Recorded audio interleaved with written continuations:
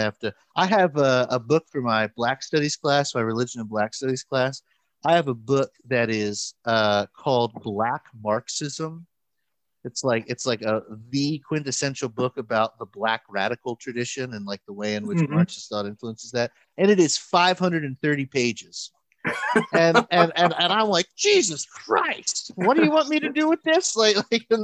And my professor's, his name's Dr. Parker, and Kai Parker, really sweet Black guy, and he's just like, yeah, just needs to be read for April 3rd. I was like, fucking hell, the whole thing, and he's like, yep, whole thing.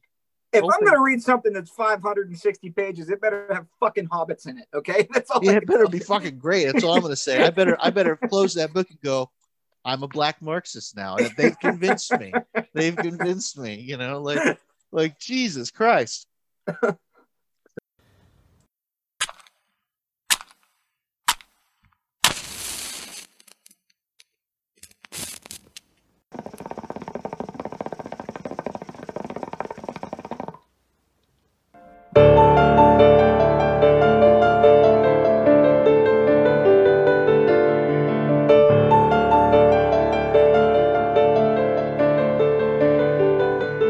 Welcome to Hookah Chats with Matt and Ethan, a podcast where two friends catch up and talk about whatever nerdy stuff comes to mind, usually over hookah.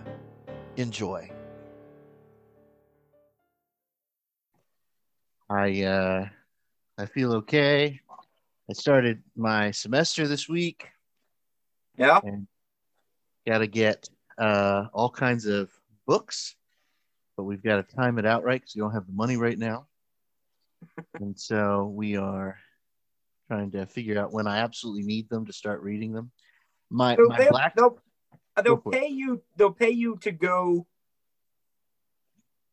to school, but they won't pay for your books. Yeah. That seems a little backward. I think it's a little backwards too. I actually, so like one of the things that in the higher education world that's happening is, in general, higher education is suffering, but not just with the pandemic, but just in general, even before the pandemic. But the humanities, what I'm in, are really underfunded and are kind of quietly being phased out, even among like really great programs in different schools. And it's because of, it's just because of bad. Well, I shouldn't even say bad. It's because of practices in terms of running universities with like a profit in mind. And so, which I get, or profit as in being solvent, having the money to continue to function and in different ways. And so liberal arts colleges are shutting down the liberal arts because they don't make a lot of money. And I'm like, yeah, they're the liberal arts. Like that's the point. Like we know that they don't make a lot of money, but part of the reason why we have liberal arts colleges is because we believe that the liberal arts are important, like that's the idea. When people are like, I didn't make this up, but a buddy of mine in college made it up, who was a philosophy major. And he once got into an argument with Arslan, my buddy Arslan, who's a doctor now. And Arslan's like, I just think that, biology is way more important than philosophy. And that's what Arslan said. And my buddy Ross is like, why do you think that? And Arslan starts telling him why. And Ross interrupts and he goes, stop. You are doing philosophy. so I need you to relax, like the why is philosophy, my friend. You got to get over it. My point is, I think that the way you fix that is you admit less PhD students all across the board and increase funding for them so that you can support them better, and then you're not flooding the job market, because the job market's already sucks. You have, rather than, we sort of did this for the pandemic. I'm 7 instead of 11 people in my program. Usually it's 11 people in the cohort, and my cohort was only 7, so that's good. But my funding didn't go up because that was how they save money. I was like, you just up the funding. Just up the funding, and I can afford everything. Seems like they have a kind of company store scam going on there too with your books. Well, you might be right. You might be right. So, but I think the death of the humanities it starts much sooner than at the collegiate level. I mean, right now we're only Common Core testing reading and math. yep. You know, kids aren't getting, at a young age, they're not getting a well-rounded education. They're getting a very specialized education because we need those worker bees. Mm-hmm. We need those, the big companies, the big tech corporations. Everybody needs those worker bees, and you don't need to know how to think. You just need to know how to add. You're exactly right. And quite frankly, the population that can think for itself and is well developed and well rounded and well cultured is much harder to control. Oh, certainly, certainly. Remember, what's really happening is liberal arts is being consolidated to the elite. And so if you can afford to go to Yale, then of course you can study philosophy. Right. You know, if you can afford to go to Dartmouth, then of course you can study art. Like, of course you can. But if you can only afford to go to Millersville University or Slippery Rock or whatever, then no, you don't get to study any of that. Like, that's not for you, which is scary. Because the last thing we need is rich people who think they're smarter than they really are. Well, and then we already have that, but then you don't have the ability. You get a disconnect with society all the way down. Mm. You know, whenever it's perceived that only elite people are able to study the humanities, you know, the Joe the plumbers get a very binary view, a very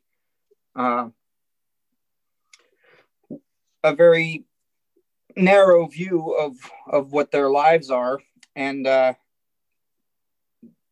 not a lot of communication involved. And when there's no communication, there's no understanding and there's no agreement. And then you have polarity like we have now. Mm-hmm. So I think part of the reason, like I said before, I think I said it in one of the earlier podcasts, like the way out of this cultural deadlock that we're in is education. People have to be able to learn how to learn, learn how to listen. And you don't get that from a trade school. Not that there's anything wrong with a trade school. No, I'm not saying that. What I'm saying is that somebody who's involved in a trade school would benefit from an art or a theater or a philosophy class. Mm-hmm. You know, and even if it was something that they could take because they wanted to, because it was interesting to them. Mm-hmm. And if the option's there, but it doesn't hurt you financially to take it, you're probably be better off if you take it. When I went to school, I had a lot of student loan debt. I didn't get a lot of support from my family. They didn't have it to give it to me. I didn't pay attention or work hard enough to get a lot of scholarships. So I was working while I was in college, and I was paying my own way for the most part. My dad helped me out a little bit with like rent and stuff, but for the most part, I was on my own. And I took like 24, 25 credits a semester, mm-hmm. because the way it was set up in my college at the time in the late 90s was if you had a 12 credit load, you were considered a full-time student, and that qualified you for all your student loans and whatnot. And anything after 12 credits was free. Hmm. You know, so you could take as many credits as you wanted. As long as you had a minimum of 12, you could have as many credits as you wanted. So I took like 24 credits a semester, and I got 3 degrees in 4.5 years. So like the way that it was structured, it allowed you to take literally whatever you wanted. You had your things that you had to do for your curriculum. You know, you had your required classes, but I took a lot of classes that I just thought were cool. Yeah. You know, absolutely. I don't know that option's out there anymore because of the way the higher education market has been set up. everything's profit motive. So, and we've talked about how profit motive sucks in privacy in private life. So It does. yeah, it's just, it doesn't lend itself to a good education whenever your only motivation is to profit off of the customer. Yeah. Yeah. No, I agree.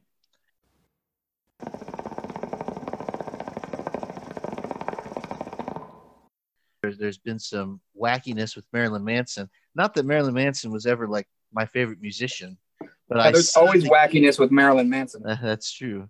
But I see the connection. Well, one of the things. Let me say this. I'm sorry to interrupt you. One of the things that we did not mention in our inaugural episode was your band. And the way in which Hellbent, look them up, ladies, look them up. As long as Richie's still in the band, there's at least one sexy person there. So yes, that's true. But Hellbent, one of the highlights of my time living up in central Pennsylvania with Matt was going to see his band every chance I got, and getting intoxicated and telling them to play songs they would never play, even though it would make me happy, which, whatever. But you want to tell the people about Hellbent really quick plug for Hellbent? Well, Hellbent is a heavy metal hard rock band that plays all the classic heavy metal and hard rock hits, and from the late 70s and 80s. And we're just a bunch of guys that, like, we remember a time whenever people used to play instruments.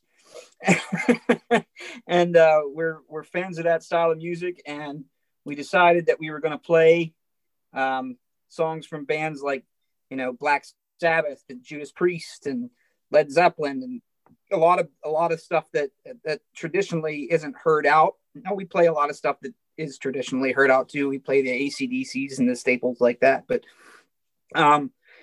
we just decided we were going to play some stuff that normally people don't hear around here, and stuff that's a little bit more technically challenging. We're fortunate that we have some pretty good musicians in our group, and we just took it out, started playing in different bars in the local area, and found out that people were really yearning for that stuff, that they didn't hear it very often. There was a lot of pop punk and like 90s radio bands out there. They played like Stone Temple Pilots. Not that there's anything wrong with those bands. I'm not saying that, but like, that was what people always got to hear, and you didn't really get to hear an old, Priest song. Right. And there's a lot of people out there that like that stuff, and we've been pretty well received since. So we just keep doing it, and we're not original. We don't write our own music or anything like that. We just we're we're 5 music fans that play the stuff that we love, and I think it shows whenever we put on a concert. We ham it up quite a bit, and we really have good connection with our crowds, and they love us and we love them, and it's just a good time. So absolutely. No, I have a blast. I always love seeing you guys play, and as much as I like to make fun of you guys, and I do, I love to do it, but that's only because I love you all. There was always some really great cuts in that I didn't expect, right? So like, one of the first times I've ever seen you guys play, you and I had talked about it, so I knew what to expect. Like, I knew what some of the music was going to be, and I'm like, oh yeah, there's a Kiss song. Well, that's cool. Or, I mean, it's not cool. Kiss is really uncool, but that's fine. Like, Kiss, people like it, and that's For Whom the Bell Tolls. Well, if Nick were here, he'd be like, yeah, Metallica, and I'd be like, yeah, whatever, But then Wrathchild, then you play Wrathchild by Iron Maiden. I'm like, okay, Wrathchild. Wrathchild's a fantastic song. There you go. If you don't know Wrathchild, friends, so if you're listening to this podcast and maybe you know a little bit about heavy metal, maybe you know the band Iron Maiden, chances are you do not know Wrathchild. Not because it's because it's a big secret, but because it's probably off of an album that you're not familiar with, because most people who know Maiden know Number of the Beast On, right? And Wrathchild is from the Killers record, and Killers is before Number of the Beast. Bruce Dickinson's not in it. I think it might be Paul Di'Anno's best vocal work, though, because I Probably think is. Paul Di'Anno is not a great singer. May he rest in peace. Is he alive? I don't know. But Rat Shot, I always thought he sounded good on, and that's a pretty great song. So I like it, and I always want I always want Hellbent to play Saint Anger, because that's easily the best Metallica record. Everybody knows that. We don't have a bucket. We don't have a bucket for a Right. drummer to hit. I don't know how you can play Saint Anger without a collection of tin cans, to smack around like Lars apparently did when they did Saint Anger. And there's entirely too much Judas Priest for my taste, but that's just because I'm not a huge Judas Priest fan. Well, that's because you're just objectively wrong. I understand. I also listen to all the screaming stuff, and so yeah, that's the other problem. Yeah, we don't do a lot of the guttural. Like, there's no black metal or death metal or a lot of the like Static X type. We don't do any of that stuff. So try to keep it pretty traditional. We do a lot of 80s hair metal. That stuff is really technically difficult to play. You don't understand, unless you're a musician, you really don't understand how hard some of those songs really are. And whenever you see, an old video of a guy that's dressed like a woman and he's dancing around and, screaming about, having sex on a car or something, you don't take it very seriously. But when you're a musician and you actually try to figure out those licks, that shit's hard, man. I believe it. I believe it. I know that your favorite song, "Wanted Dead or Alive" by Bon Jovi. You guys, we need to talk about that. Go ahead. Tell the people why that song is so important. Matt loves that song because he really thinks that John Bon Jovi and Richie Sambora are really getting at the truth, right? Like they're really highlighting what it feels like to be a rock star in the 80s. How painful that must have been. How hard that is, right? Yeah. And which is why I chose it for the opening song, piano cover of the opening song for our podcast. And I did it, and you need to understand this. As I was editing that together, I was just giggling. Like I was I knew you were giggling like a schoolgirl. He's gonna love it. He's gonna love it. He's gonna hear the matches go off and like, oh yeah, we're lighting the hookah. Oh yeah, that's cool. Doom, doom, doom, doom, doom, doom. Oh fuck! Right, yeah. That is pretty much exactly what happened. Whenever I heard that, I was like, oh. See, this is the problem when you give all the creative decision making to one person, and that person's a jerk. And when I'm the bad man.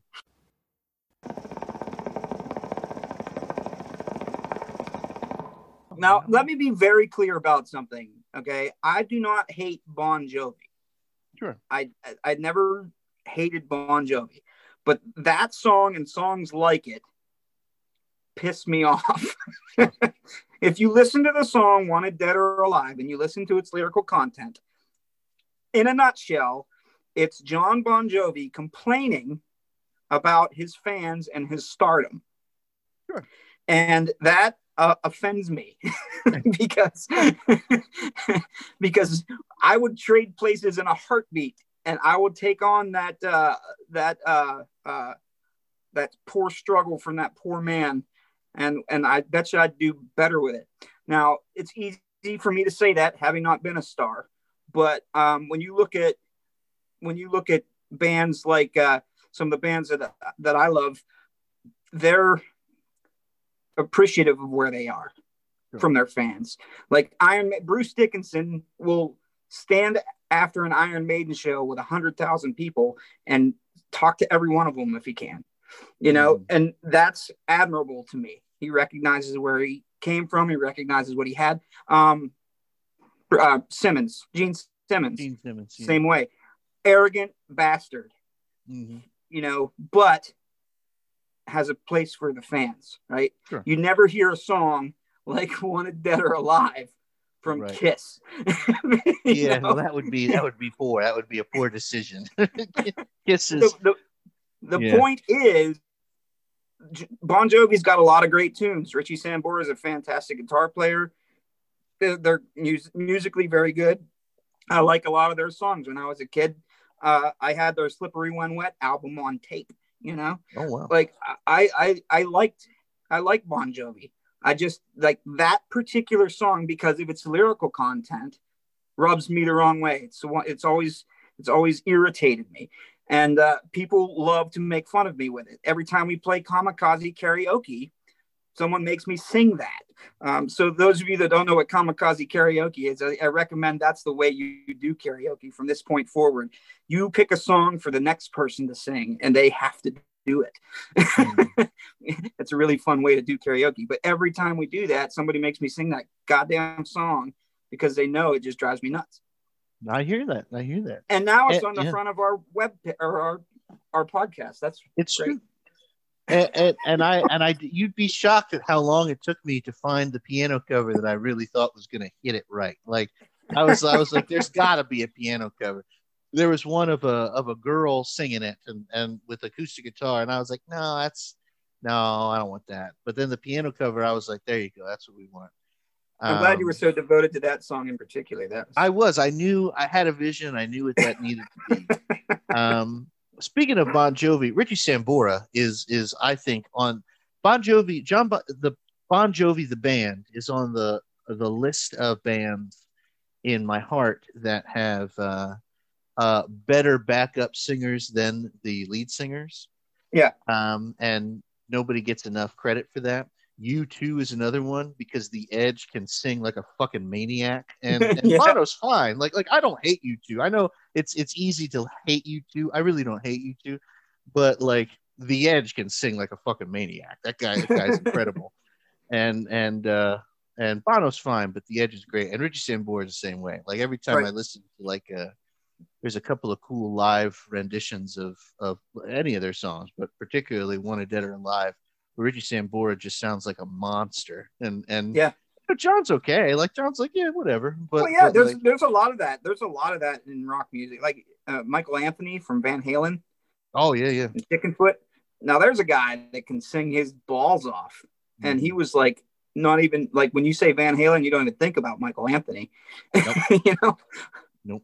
So by the time we started recording this, listeners, I don't know when this is going to drop. There's some interesting stuff happening with Marilyn Manson. Yeah.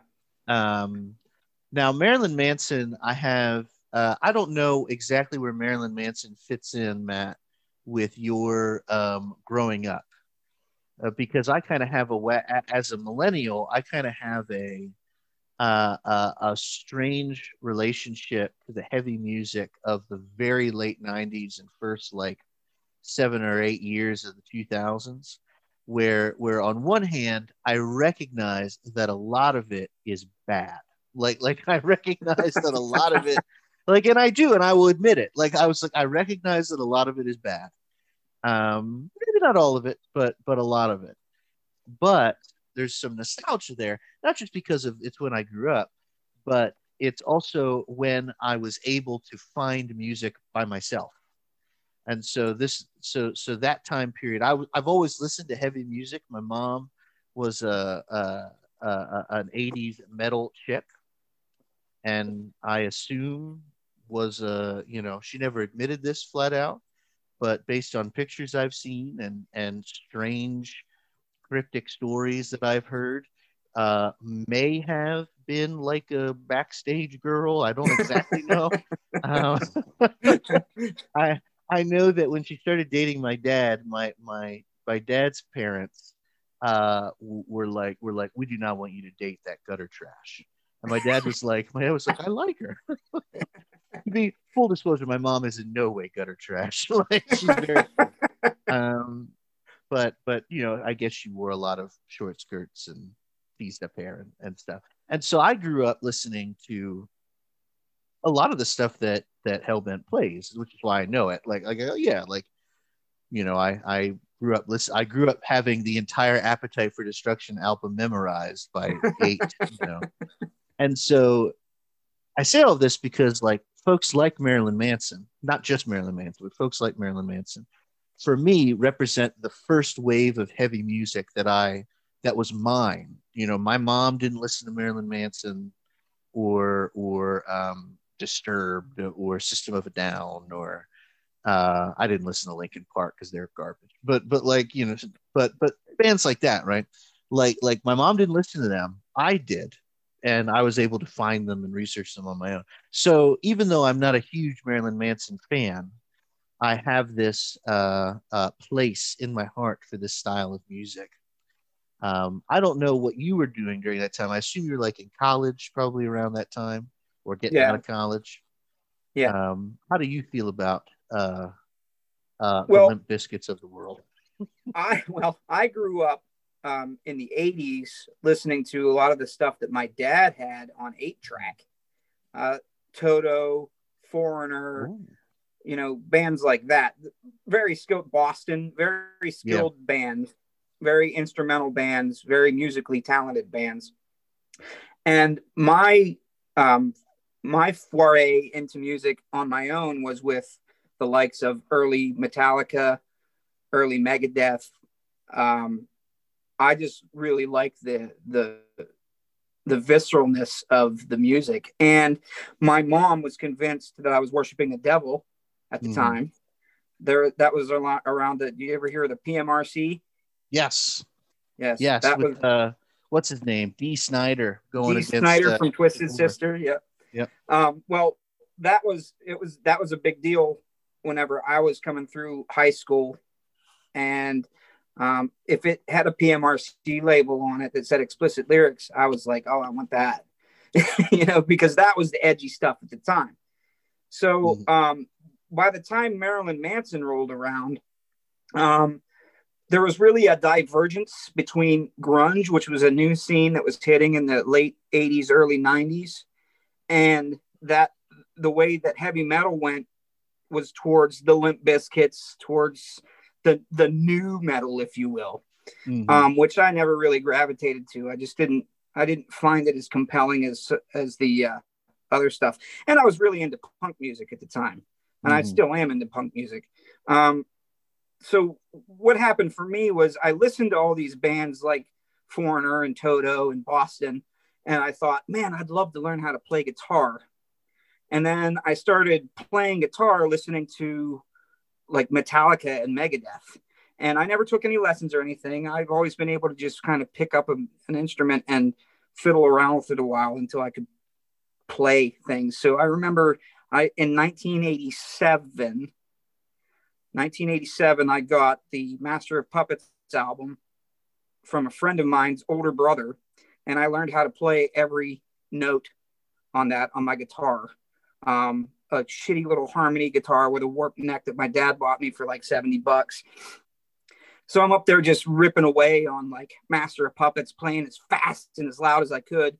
And like my mom's getting pissed, and she kept like throwing away my tapes. So you'd have to dub tapes. You have to dub tapes back in the day, right?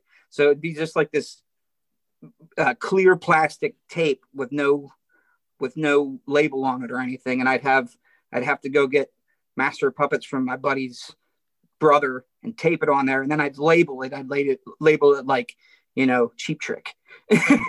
Right. So my mom wouldn't throw it away, and then I'd listen to it on my Walkman, you know, and I'd rock out to it. And they were like, well, why can't you? My mom always wanted me to play guitar in church. She's like, why can't you play guitar in church? I'm like, that's not really what I want to do with the guitar, Mom. You know. So but then I started listening to bands like the Misfits and the Dead Kennedys and all those, the Ramones, classic punk bands, and those songs were really easy to play. Sure. Right. So that's really kind of what got me into that. I could play those songs in a matter of seconds.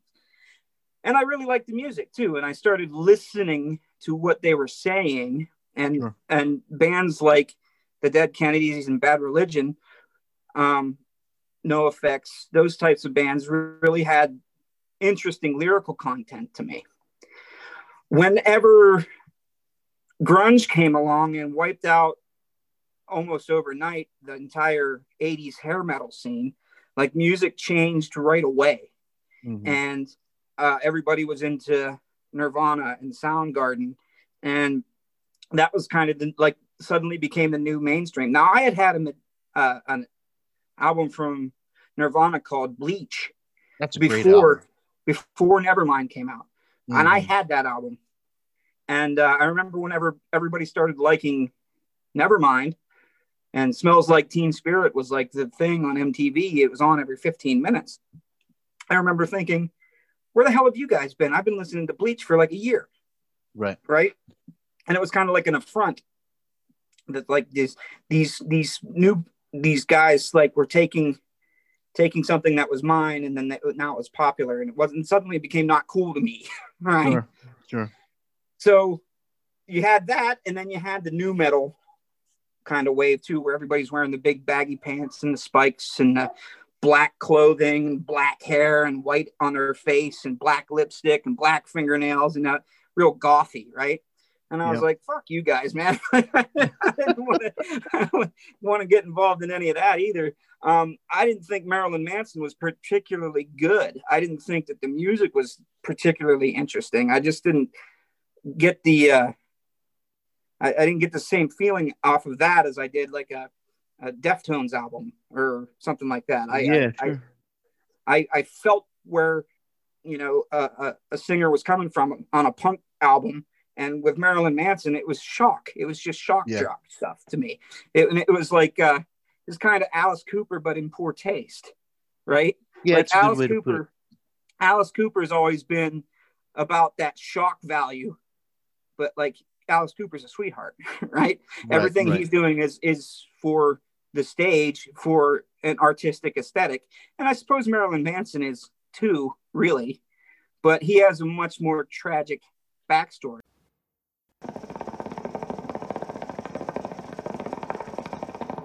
Brian Warner, which is Marilyn Manson's real name, had a pretty strange upbringing, and a lot of that comes out in his music and his art, and I respect it, but I don't identify with it as much. So I never really got into the new metal stuff. I never got into the Limp Bizkits or the Stains or the, you know, sounded like a bunch of like privileged white boys crying about bullshit, you know? Yeah. And I You was got it. really focused on like, well, yeah, but like the government is trying to keep you down, or the, you know, there's you know, the social structure in your school is set up to, you know, control your mind. And I was getting all that stuff from the punk music I was listening to.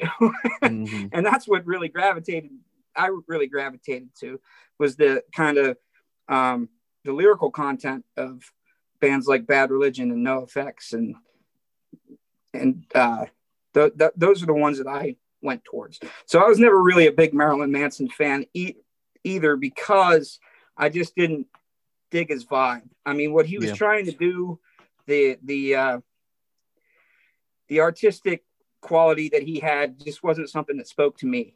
I mean, it spoke to a lot of people that felt that they were, you know, outcasts or you know, it was just depressing to me. So it was Yeah. never something that I really enjoyed much, and I didn't find the music interesting enough to get past that, unfortunately. So Mm-hmm. Mm-hmm. Yeah. I know what you mean. Uh, I think with Manson, my experience with Manson has always been a kind of odd, because other than the fact that I also didn't really get into him, like I got into a couple of his songs. Like I think everybody sort of knows the Beautiful People. well, that's Um, yeah, that's like the big song. And that's like what's what made that time period kind of interesting, like the new metal time period kind of strange and interesting, was the best of the new metal bands were really able to write catchy things. And so even if it wasn't everybody's favorite thing, the catchiness of the songs. Like I think of White Zombie. I love Rob Zombie, but I yeah, secretly, but or not so secretly, but I prefer when he was in White Zombie. Like I prefer right. that stuff. And that is not complex. Not all that complex. No, but it's also not terribly original. And it's different. Right. It's different, but it's not terribly original. That stuff's all based on like 60s surfer rock. And it's Yeah, just, yeah, yeah. it's given a bit of a different flavor, and it's great. Like I love like that feels good.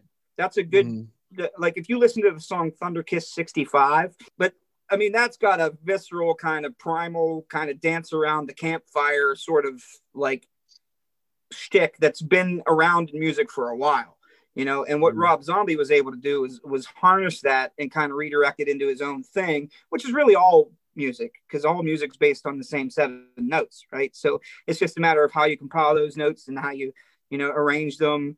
And some things work and some things don't, you know. Buddy Holly was the original punk rocker, if you ask me, you know. And everything else has been built off of what he did, you know, or Chuck Berry did. Like this has all been recycled and reused over and over again. Nothing's really new. But yeah, I didn't find the direction that Marilyn Manson took his music, or Stained, or 311, or any of those other bands. I didn't find that terribly compelling. But like Rob Zombie's stuff, while not new, still scratched those sort of itches that have been scratched for the, you know, last 5 decades before it. Right. It had the same kind of rhythms and the same kind of candors that work. They just work. Right. And I agree with you. My relationship with Marilyn Manson is always so strange because I was a church kid growing up, obviously, as that's part of my story. Well, so was Brian Warner. So is Brian Warner. Well, that much is obvious. You know? I'm like, well, of course he was a church kid growing up. Well, but that was before he was a satanic minister. But yeah, you know. Right. But so I'm this church kid kind of growing up. I have my, you know, kind of different conservative tendencies as a church kid growing up, even though my family's not that conservative. It's just what happens when you immerse yourself without thinking too hard in the church. You know, you have your tendencies. But like by and large, I also didn't really buy a whole lot of it, which is also part of my story. And so Marilyn Manson struck me as a little shallow, like the aesthetic of, you know, the satanic aesthetic and the you know, God's not real. Okay, listen, brother, I think you're right, but I'm not wearing makeup. Like I'm just kind of, you know, I'm just doing my thing, you know, or stuff like that, or you know, the religion's trying to control your mind. Yeah, of course, Marilyn, but so's everything. So are you, you know. Right. Like you literally made music. Like what is that, you know, but not that. And so I wasn't ever terribly impressed, is kind of my point. At least I don't remember being terribly impressed. I'm sure I was. Because, you know, all young people are impressionable.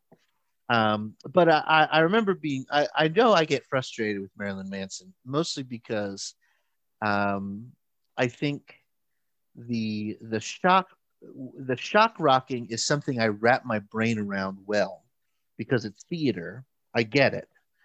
What I don't like is when the performer really thinks they're very important. The sense I always got from him was that, boy, you really think you're doing something special here. Like you really think you're like King Diamond, but like King Diamond doesn't, but a King Diamond who also thinks he's doing something very special here, you know, like relax.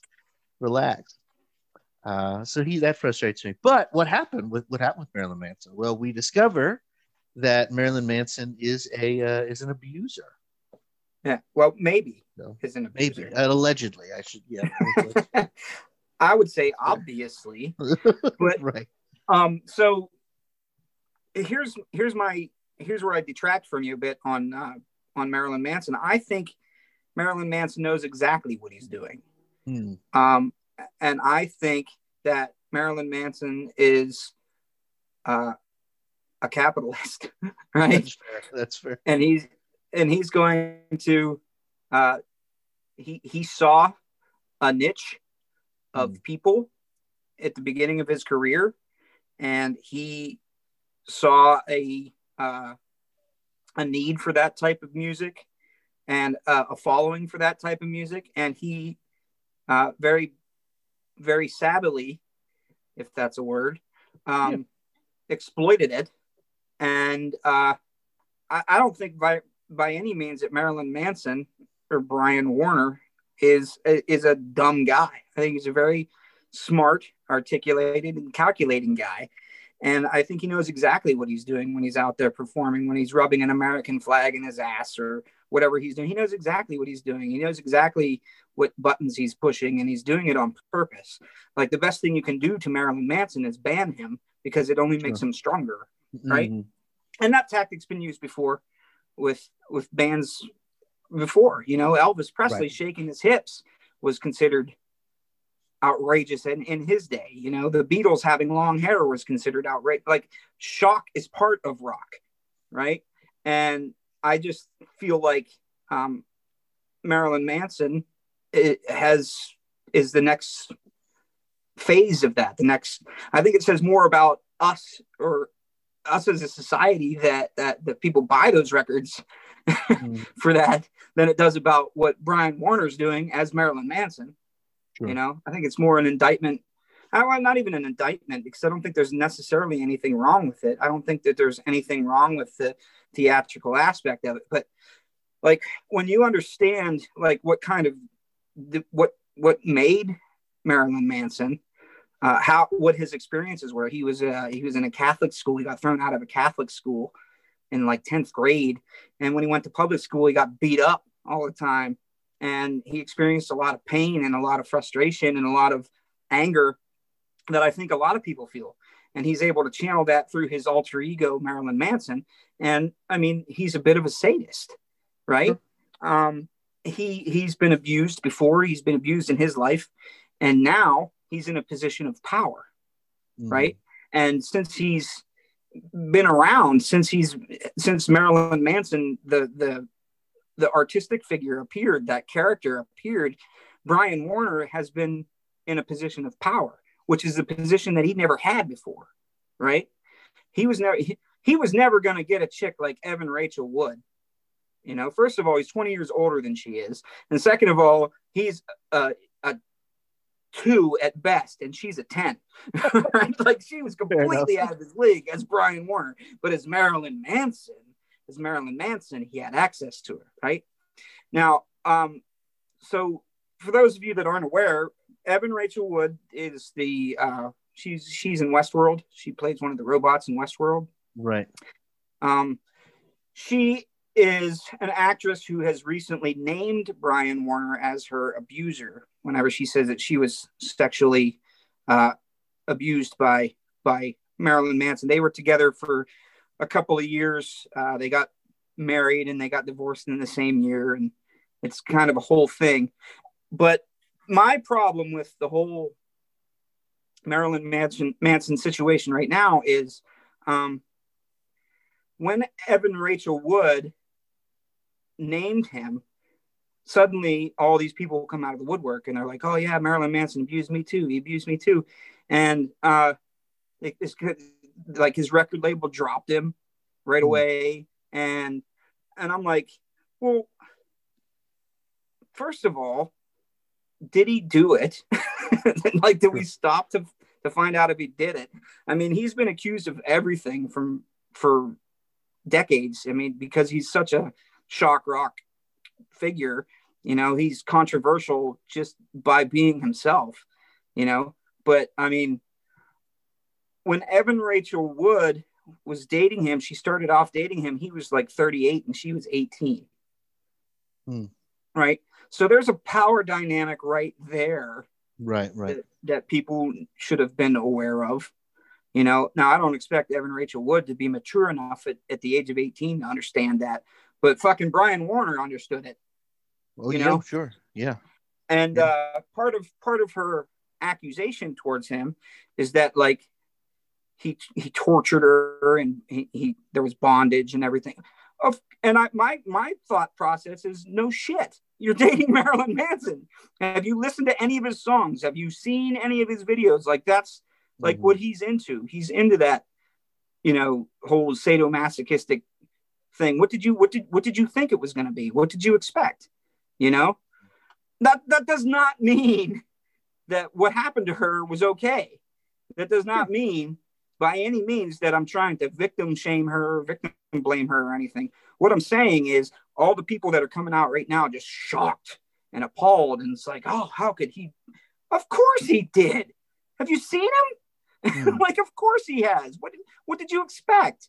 Like, he is what he is. What, you know, you can't, it's not like he's a different person completely on stage. I mean, yes, he's performing on stage, but like that stuff comes from somewhere. Like that stuff's in there. That stuff's in him somewhere. What did she think she was getting into? Whenever he slipped the handcuffs on her the first time, you know, she had to have been thinking, man, this isn't gonna end well. You know? And I understand the whole aspect of feeling afraid and being afraid to speak up and being afraid to and feeling like you're trapped in a relationship and this guy has power and you don't, and he can financially ruin you if he wants to. And like, that's a terrible situation to be in. But like, what did we think was going to happen? What did she think was going to happen? You know? And that doesn't make it okay. That doesn't mean that he shouldn't be investigated. He should absolutely be investigated. And if there's any validity to these charges, he should be prosecuted because that's what we do. But, you know, when you have a kid who grows up and was kept down all of his life and kicked around all of his life, and now he suddenly has reversed the dynamic where he has power, how is he going to be able to handle it? How is he going to be able to control it? Why isn't he going to act out? Of course he's going to do that. I'm not saying it's okay. I'm saying I'm not surprised by it.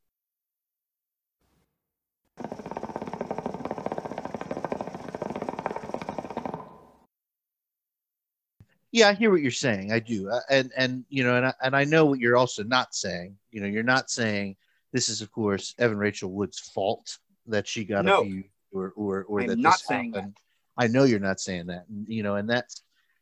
But I think what you're touching on is interesting because I think let me take it in the same direction you're taking, but let me add another dynamic to it. I think this is a really good example of the kind of leeway society gives powerful people and people with means and money. And so we have somebody who all the warning signs are kind of there. We know that, you know, not only is he as a performer performing in a way that's the way he is, but we know the kind of guy he is because he tells us about the kind of guy he is. Whether or not he had more people he abused or what have you, the fact of the matter is that for some reason we are surprised, or we are surprised that it took Evan Rachel Wood this long to come out, or surprised that she was scared. You know, when really it should be pretty clear cut. Abusers are the bad people, and they break the law, they hurt other people, and abusers should be held accountable. But what we know is, well, we live in a society that is prepared to protect, look the other way, what have you, on abusers that are powerful.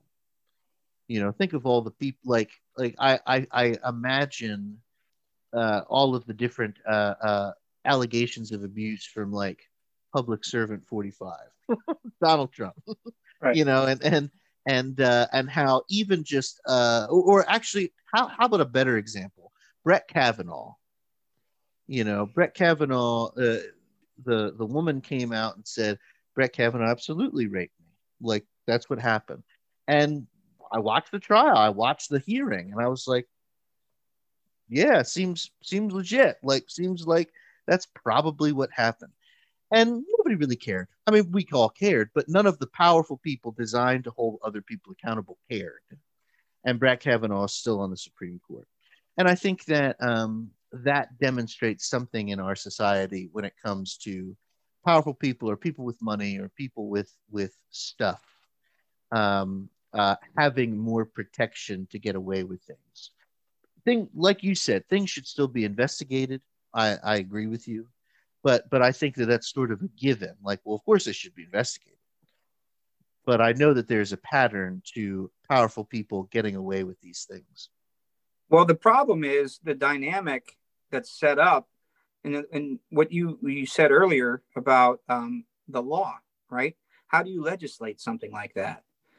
Because it's not as clear cut as it seems. It's not black and white, right? So, like, if you're involved in a sadomasochistic practice, right? Some people get off on that. Some people don't, you know. But if you are involved in, you know, bondage, right?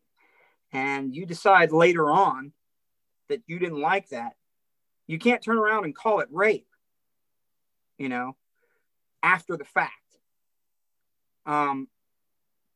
But it can, in the eyes of the law, I should be clear about that. Okay. In the eyes of the law, it was a consensual act by both parties, right? So you can't then turn around and call it rape and have somebody held criminally responsible for it in the eyes of the law. But what that doesn't show, what that doesn't mean is that that person wasn't victimized, right? Sure. Because in the course of that going on, you're afraid for your life. You know, you're afraid that if you do something to displease the person that's abusing you, that they're going to harm you more. You know, so you kind of it's a fight or flight technique where you just kind of play dead, right? And you and you let it happen, and that's not okay.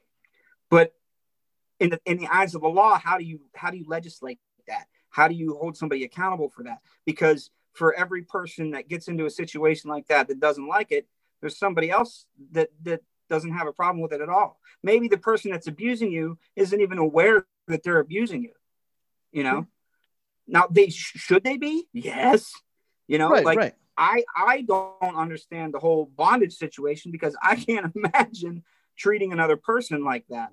That doesn't, you know, float my boat. That doesn't turn me on in any way. But some people it does. I mean, we got all kinds of tastes out there. Some people like the power. Some people like the submission. You know, it's a really dangerous thing to try to legislate people's morality and legislate people's, you know, desires. And what I think is problematic about it is we can recognize that Evan Rachel Wood was absolutely abused.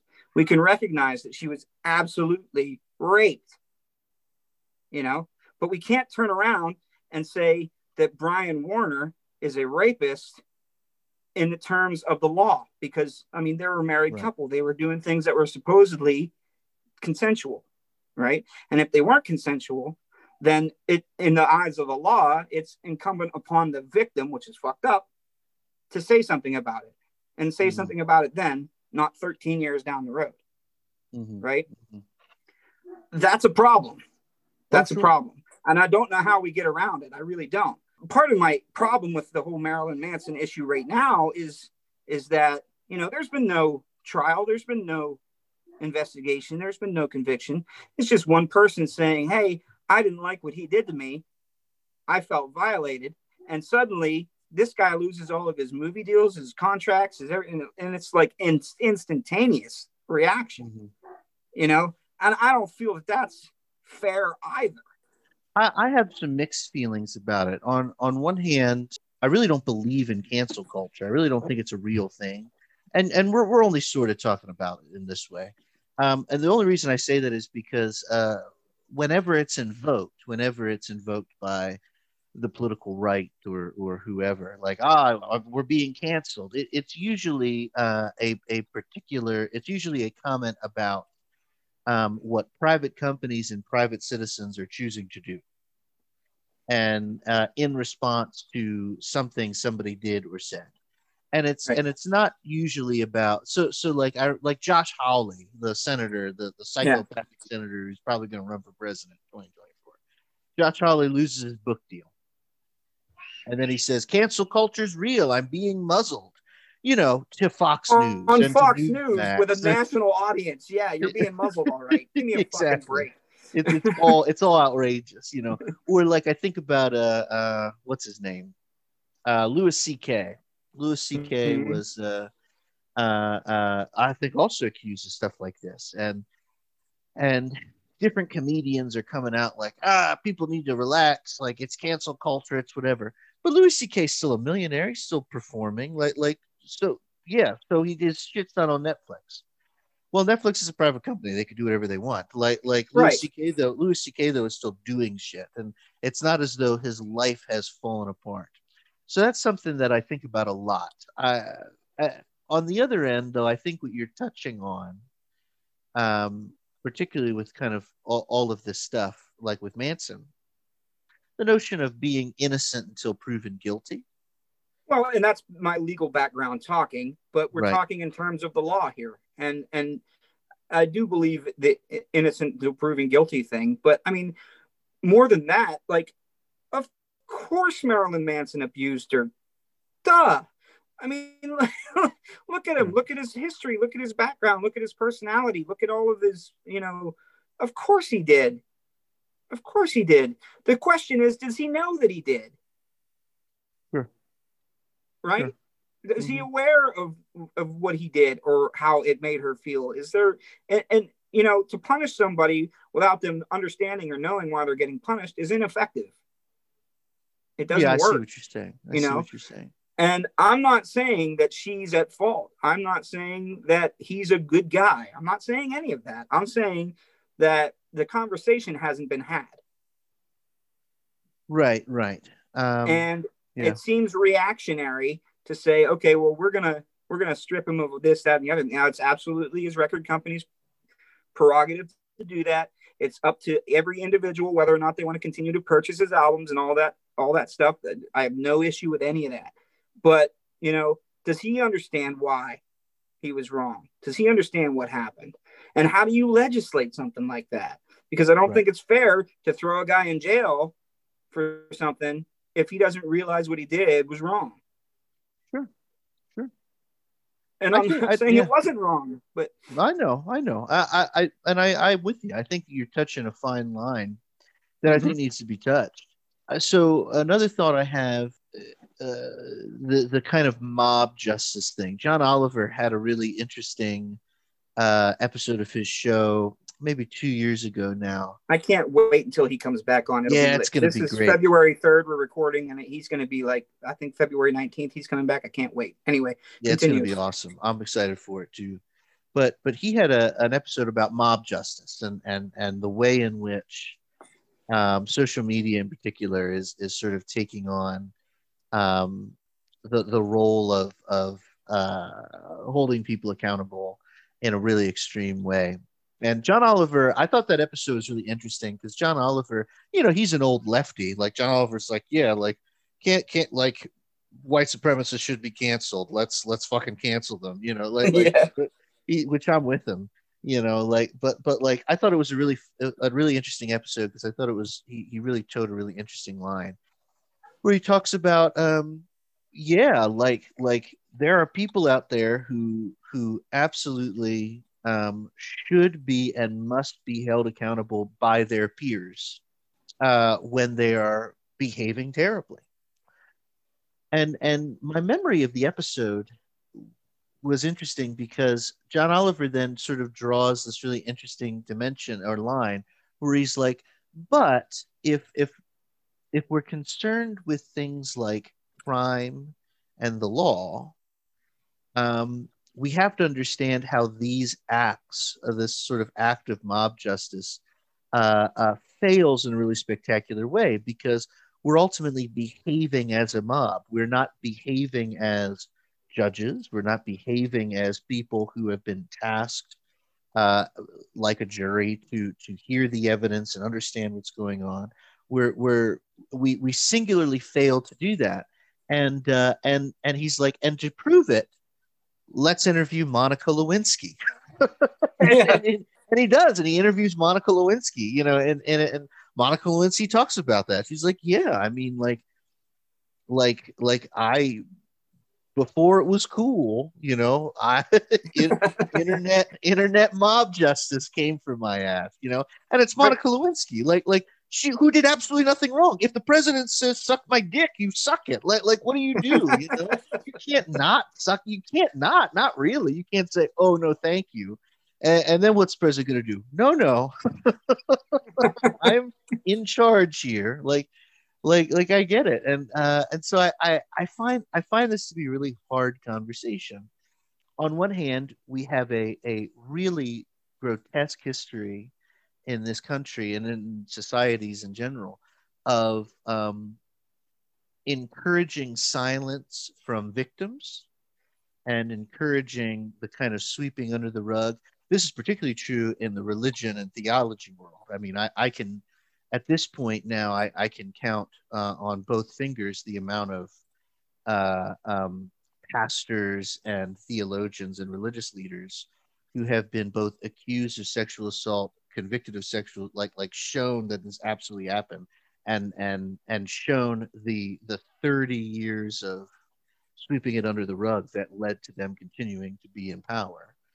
We have that history. We have that history of not believing or not listening to victims.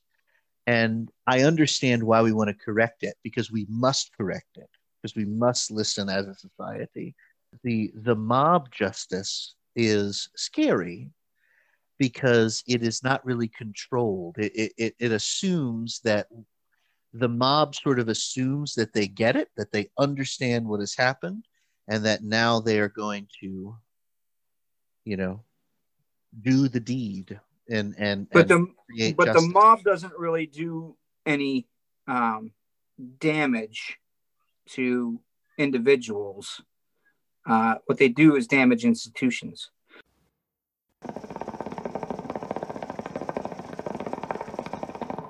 Let me talk a bit about cancel culture, because we always hear it from the right about cancel culture being such a terrible thing. They are just as bad, if not worse, than the left. Now, if you look at a guy like Al Franken, who lost his seat in the Senate because of cancel culture, you could argue that came predominantly from the left, right? Yeah. The left is the reason why he resigned. It wasn't the right.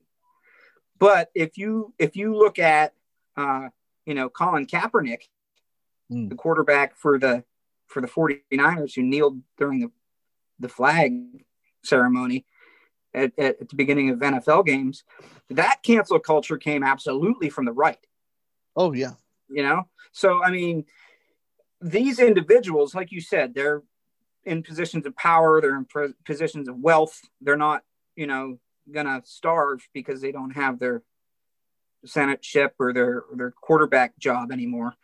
But what it does is it harms the institutions of our government and of our society, because the perception that gets out there, first of all, if you haven't done anything wrong, you don't have to worry about cancel culture. You're not going to get canceled. Right. Like, if you haven't done anything wrong, chances are you're not going to get accused of doing anything wrong. If you get accused of doing something wrong, yeah, probably did. Now that's different than the law. That's different than the law. Okay. It's one thing to say, I'm not going to buy Marilyn Manson's albums, or I'm not going to watch the NFL anymore, or I'm not going to support with my vote Al Franken. Okay. That's one thing. That's up to every individual. It's very different to say, well, now we're going to put him in jail. We're going to put Marilyn Manson in jail, or we're going to put Colin Kaepernick in jail, or we're going to put Al Franken in jail. That's a different argument, right? So cancel culture is largely, I think, a myth, but it has real world consequences. And to individuals, it can be devastating, obviously. But like you and I don't get canceled, right? Nobody knows who I am. They're not going to accuse me of rape just for the shits and giggles of it. Right. Right. If I get accused of rape, it's probably because I raped somebody. Sure. Right. The problem is whenever you have people that are in positions of power and celebrity, that motivation could exist. Right.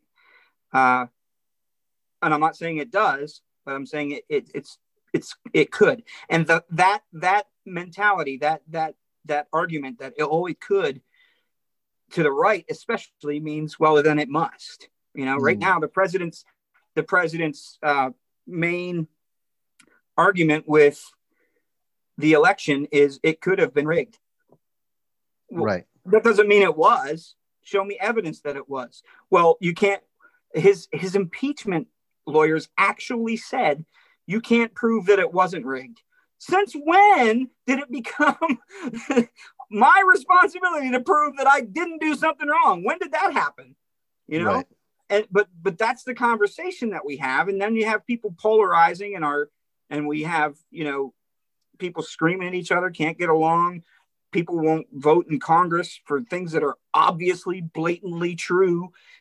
So the cancel culture doesn't harm the individuals, doesn't harm Marilyn Manson in the same way as it does the institutions surrounding it of our society in general. Do you understand the difference I'm trying to make there? I do. I think that's a really important and clever distinction that I had not really heard before, but I think is quite correct. So what is the conversation surrounding cancel culture, but not the swaying of public opinion or getting folks to feel or believe in certain things about other people or groups of people.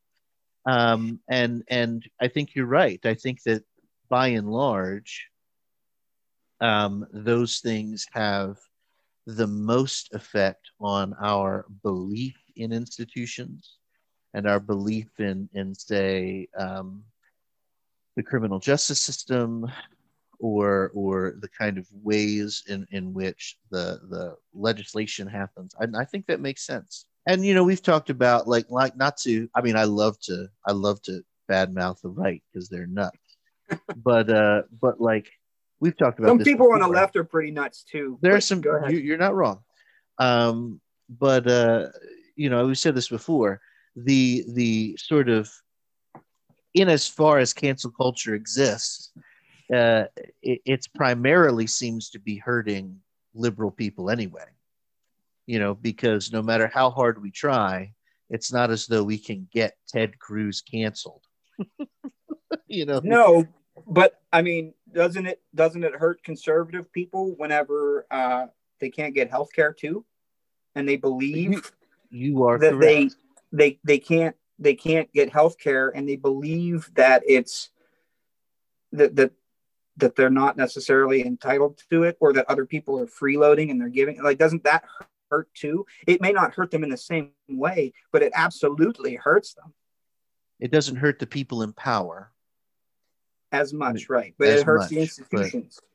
But it hurts the institutions, and it always hurts regular disenfranchised people who are being confused or controlled or victimized, even in ways they don't know. I think that's correct. Very good. Did you see that the CEO of Parler was just terminated by their board? Oh, really? Yeah. I did not see that. What happened with that? I'm just looking at the article right now. On January 29th, 2021, the Parler board, controlled by Rebecca Mercer, decided to immediately terminate my position as CEO of Parler. I did not participate in this decision. Great. There's some cancel culture on the right.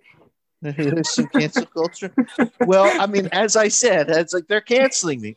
You can't plan an insurrection of the government on the internet and have it be like protected. Like the Constitution does not protect you there. That would be kind of weird. Like you can't shoot them. They're American citizens. But they're killing Mike Pence. Like, the Constitution protects me. Like, no, it doesn't. I'm sorry that you misunderstood that one bullshit quote from Thomas Jefferson, and it caused you to think that you're allowed to do this, but you can't. Well, and I find, did you see that how quickly Newsmax and OAN are backpedaling off of their The Dominion Dominion voting. Boy, whenever you threaten to sue somebody, it changes their tune, doesn't it? It's pretty darn funny. When Lou Dobbs has to issue an retraction on his own show because he is knowingly peddling bullshit, you know, so that he doesn't get his dick sued off. You know, you hello. And Lou Dobbs, in the same breath, is complaining about being canceled and is complaining about being muzzled, and he's losing his right to free speech on national television. Like, right. You're not being silenced. You have a program being watched by 300 million people. It's not silencing you. But yeah, like silliness. It is silly. It is really silly. I don't think I'll ever truly understand that. I think that this is one of the big turning points in my life. I mean, this whole stuff has been huge for me as I rethink what I think about government and all of this. But watching the Newsmax, like I saw Newsmax had Mike Lindell on, like the My Pillow guy. Pillow guy, yeah. You know, and he starts going off about Dominion again. Hugo Chavez and yada yada. And Newsmax, you know, the psychopath people, like the people who, you know, if you walk into a back alley Chevy dealership, that's what they have playing, you know, Newsmax. You know, and then you're just sitting there like, Jesus Christ, what is happening? And they're talking over Mike Lindell, and they're like, you have to be quiet, you have to shut up, like we cannot talk about this. There is no evidence. Like, they're reading the prompter that Dominion told them to read the moment this came up. If you don't read this every time somebody says this, we are suing you for $11 billion. You know, just like Rudy Giuliani. And that's the thing. I'm sorry to babble about this for a second, but like, Rudy Giuliani is really stupid. Like yeah. we're talking a truly dumb human being who, after it is announced that he is going to get sued by Dominion, says, yet another attempt to silence me. I'm like, Rudy, you are about to be poor in a ditch. Like you are about to be dumped in Manhattan somewhere. Like you need to stop lying, you know, and you need to get over it. Like it's done. It's way done. The Proud Boy guys are already eating Trump anyway. They already see Trump as a betrayer anyway. The QAnon people are like all over the message boards being like, I guess Trump was a liberal shill after all. I'm like, believe whatever you guys need to believe, like, to get you through it. But there are two things I'd like to point out here that are kind of relevant to what we've been talking about. Number one, I want you to understand that the craziness in the government that you see now is not normal, right? That is not like what the government is usually. This is an anomaly. I'm not saying it's going to go away because I don't know, but there are adults in the room, and the government isn't a bunch of morons. Like we've been doing this for 250 years almost. Mm-hmm. There are adults in the room. There are smart people down there. That's one. The second thing is the whole Mike Lindell, My Pillow guy, screaming about being silenced, and Rudy Giuliani claiming that he's being silenced. And this is, again, their utilization of the cancel culture myth. Sure. Again, right? It's useful to them because they can say, see, it's happening to me.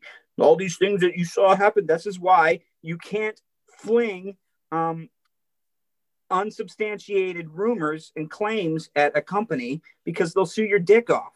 For the same reason that you can't sling unsubstantiated claims at Brian Warner. Sure, I see what you're saying. You see what I'm saying? Mm-hmm, mm-hmm. I see what you're saying. I do. So that's the parallel to me. Mm-hmm, mm-hmm, mm-hmm. You can't have it one way and not the other. Yeah, I think that's fair. What a world. Again, man. that's not saying that Brian Warner's innocent. I'm not saying that.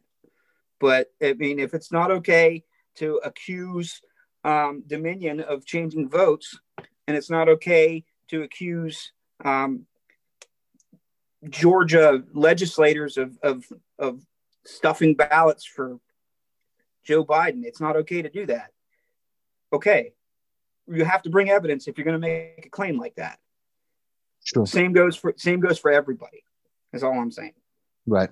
I'm with you. Friends, thanks for listening. It's been another Hookah Chats with Matt and Ethan, and we'll see you next time.